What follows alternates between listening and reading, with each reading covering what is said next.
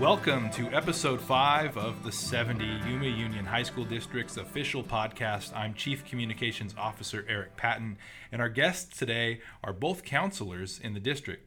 Cesar Castillo is currently the Director of Counseling at San Luis High School and has been with the district for nearly 2 decades. And Kevin Swearingin is a counselor at Cibola, and while having spent a significant amount of time in our district, he's also been a teacher at the K-8 level. So Cesar, Kevin, hello. Thank you so much for being here today. Thanks for having us. Yes.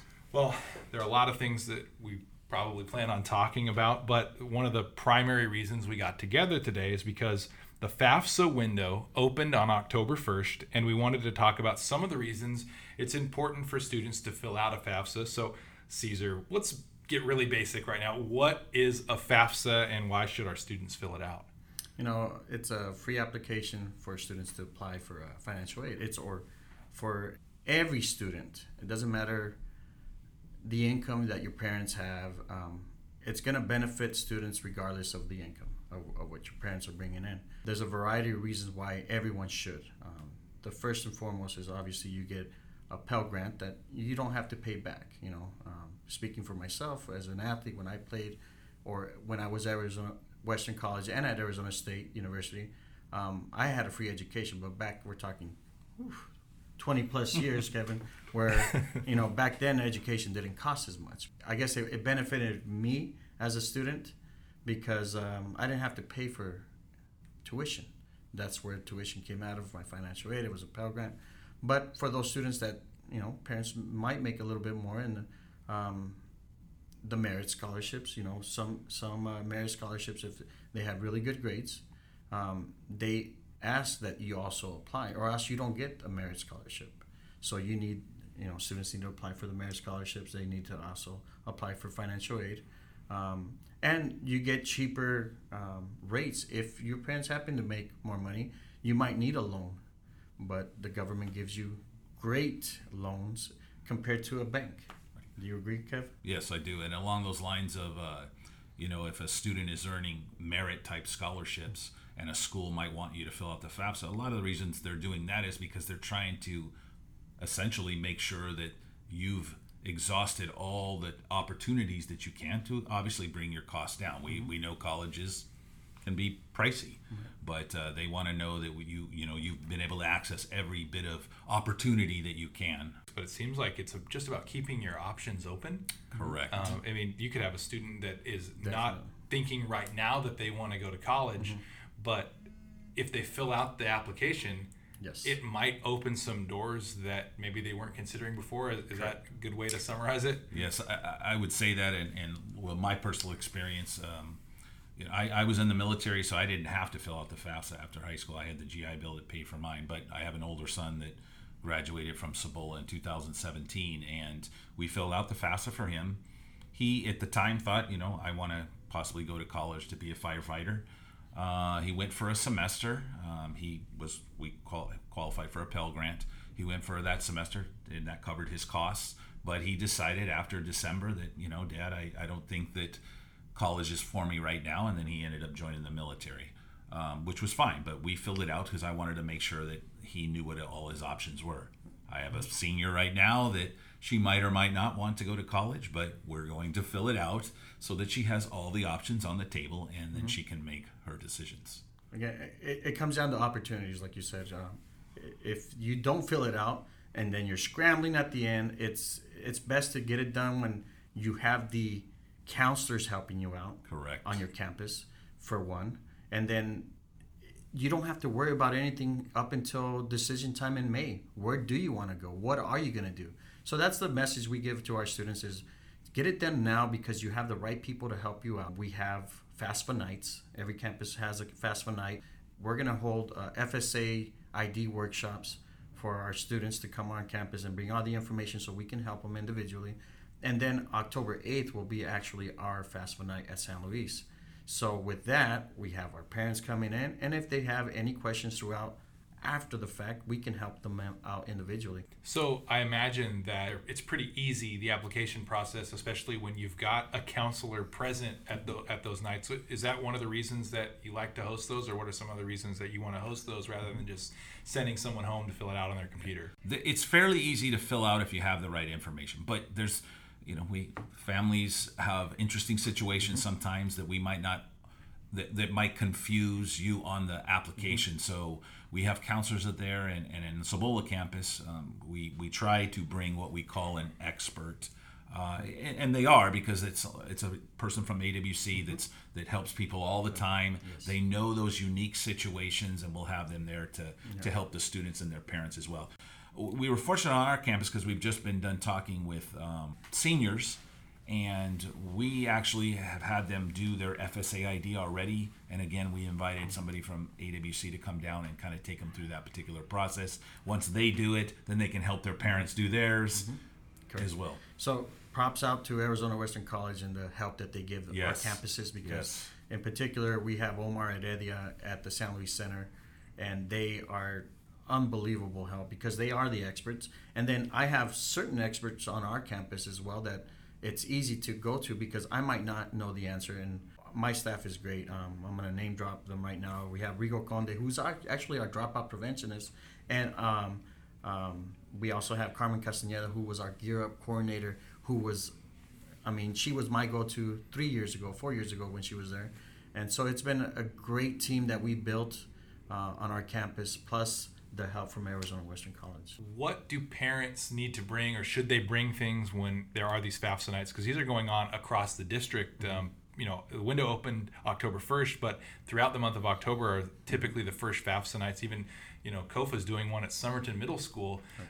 So if parents are coming to those nights with their student, what should they be bringing? First of all, I think if they take care of their FSA IDs, there's less that they need to bring. So that's why we're holding our FSA ID workshops, because it makes they could be done within 15, 20 minutes if they have what we give them. We give them a sheet ahead of time of all the information that they need.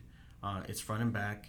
It's a one-pager so that they create the FSA ID. And then on the flip side of that paper is all the information they need to know or have so that they can apply for financial aid. Okay. So, there's different situations. There's students that have legal guardians. Well, they have to do it different ways. So that's why we have our expert. Then there's many different questions that come about, and everybody has a different story. So that's why having those experts on board. I can tell you what the basic things are is having their 2018 taxes with them. Yep. That's the primary thing. I know Kevin and I had a conversation not too long ago, but if Kevin, you want to talk to, parents aren't giving up their Social Securities. They're not doing right. They do ask you for that type of information, Social Security numbers, when your parents were married. Mm-hmm. If you have that tax information, it's helpful. There's a lot of different, places where you can get the list of all the specific information as schools. We can provide that before those nights. When you guys encounter reasons why students don't fill it out, you already hit one of those. It's potentially that they don't want to give their information, or parents don't want to provide their personal or what they think is sensitive information. What are some other, I don't want to say excuses, but I'll say it. What are some of the other reasons or excuses that you hear as to why people don't want to fill it out? And then how do you respond to that? Some other ones could be, we've talked before, I already make too much money, or I think I make too much money. And that might be the case. However, you won't know unless you fill out the form. That the form is going to line you up for Pell Grant, but it's also going to line you up what loans you qualify for, as well as what work study you could qualify for, an opportunity to work on campus to make money towards paying for your school bill. And on top, you get cheaper loans if you do make more money. You could get a cheaper loan instead of going to the bank. The one thing that I see is that other scholarships, they ask, one of the first few questions, have you filled out a FAFSA? And if you haven't, you won't be able to apply for that specific scholarship. The big ones are the merit scholarships, because universities will ask, have you applied for merit scholarship or FAFSA? And if you put no, then you probably be kind of weeded out of that particular university for scholarships, they want to see that you are all in, because it's a process. But if you take care of it right now with your counseling team on your campus, your life is going to be easier come May. It takes half an hour of your time and your parents to help you out with what you need. And if you don't have the assistance, then talk to your counselor what you need. That's interesting because part of what college is about is showing that you have the discipline to finish projects or show up on time, show up regularly, and all of that stuff. So this being used as a way to sort of make decisions about a student's personality in some ways is interesting. I had never thought of that way, but it's important, right? Correct. Right. And then a final reason could be, I don't know if I'm going to go to college. And we hear that a lot. We do have people that take the career route and they might not, go off to a university or a community college, or they go and they're just seeking a certificate and they'll pay for it themselves. But I'll come back to, like I said, with my daughter and my son. As a parent, I want to make sure they have all the options on the table so they can make an informed decision for themselves. Obviously, as family, we're helping them with that decision as well, but just so they know all their options. So, Cesar, for you mentioned it briefly earlier, but you were an elite athlete. You're in the Yuma High Hall of Fame, and you had ambitions to play athletics at the next level, and did. But how did you, thinking about what scholarships or what kind of money was out there and available for you, how did that affect your decision? You know what? Going back to my senior year, I had one goal in mind when I was a sophomore, thinking I was going to go to Arizona State. That didn't happen for me because I wanted to continue to play. I had scholarships for engineering at ASU and had full rights. I opted to stay, but had I not filled out my financial aid forms, I would not have been able to even go to Arizona Western College. I had 2 full years paid for at Arizona Western College because I filled it out. Had I not, my opportunities would have diminished. I don't know what I would have done. So obviously I had a good role model of my brother, and he was at Arizona State, and I knew that there was options or opportunities out there. Playing baseball was just a bonus for me, but I loved to play. But knowing that being an athlete, you also had to apply for financial aid. So I guess it went hand in hand. I don't know that I was an elite athlete. There was a lot better athletes, but education was important for me and my family, or my father and my brothers. I have 6 brothers, 5 brothers, or 4 brothers, 1 sister. It's 6 of us total, and all of us were recipients of financial aid. The 5 boys all graduated from Arizona State University, and we all benefited from practically a free education. I guess there was 2 educators, myself included, an engineer, 2 communication majors, and one's a nurse. My sister, who graduated from Bryman College, she also benefited. So, it's different routes that we took, and we all benefited from financial aid. And I think it's generally kind of the message or the theme of what we wanted to talk about today was that not everybody's route or everybody's path is going to be the same. Correct.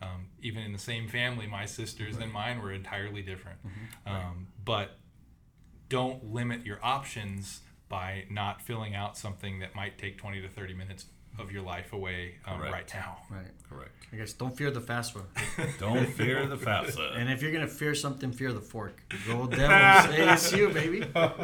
So let's shift gears just a little bit. Considering you guys are both in the counseling offices at your respective campuses, what are some other things that students could benefit by visiting the counseling office, or what are some other things that are priorities for you guys?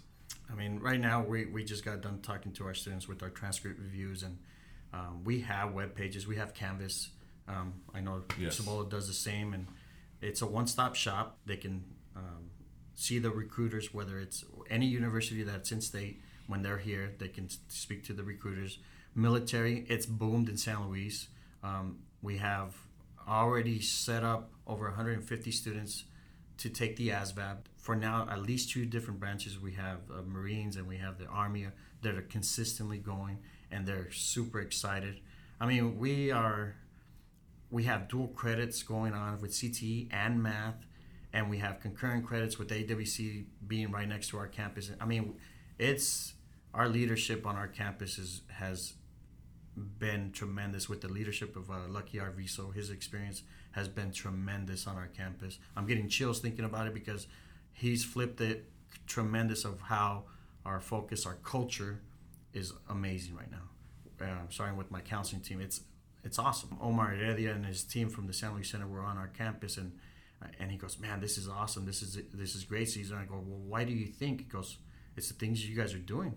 It's what, and I was thinking it's because of their help, but having the communication, which has helped tremendously with the leadership of Lucky Arvizo, and just listening to him talk and watching him work, and how we need to communicate, it's fun. It's awesome. And that trickles down to the students, because San Luis has a population of students that's around 2,700, but the students want to be there. Your dropout rate was one of the lowest in the state at 0.51, and that goes a lot of credit to your department, especially. All of those things going on make students want to be there. Do you feel similar things going on at Cibola? I feel exactly the same. In a lot of ways, we do hook up students or provide students with a lot of opportunities to talk with different universities and college representatives and military representatives. We have trade schools that come and do presentations. I mean, it seems like that as a district and the counseling departments, we're really hooking kids up with these opportunities. Correct. Now, we obviously know they have to follow through and take them, but I can only speak for myself. When I was going to school way back when, in 1986, when I graduated, I don't ever remember even seeing the counselor, more or less. Correct. Knowing that I went to a school that was right next to a university, and I never remember seeing the university rep there. Things have evolved since even when I was in high school to even 10 years ago, even 5 years ago. Yeah. Counseling has dramatically changed for the best. I mean, I think I would agree. And when we have our meetings, I look at all the great teams at Cibola, Kofa, Hiller Ridge, Yuma. We all have great teams. Yes. And it's fun to be with them because you pick their brains, and it's always laughter because it's a great atmosphere. Right. We're all working really, really hard to provide all of our students, no matter what location we work in, for those opportunities for college, career, military. Yeah. I mean, that's what our schools are pushing. If a student chooses to go and just go straight into the workforce, that's obviously their choice. But as a school, counseling department, administration, teachers, everyone is trying to make sure that they have an opportunity to, and we've used this word plenty of times, but it's true, career, college, and career ready. We really, as a district, want them to have those opportunities to take, whether they, what they choose is on their own, but we definitely don't want it to be, I didn't know what to do. Right. Well, it comes down to, you want to give them the best tools to get where they want to go. Correct. And help them make that decision. Correct. You're not making decisions for them, but you want to listen, and that's, I think, probably one of the biggest things. Right. These are your options. These are your pros and cons. You go from there. Just yesterday I had a student that is going to be a merit scholar, but he's got to make decisions. What did you talk to your parents about? How, they're having the conversation. That's awesome. That needs to happen at home.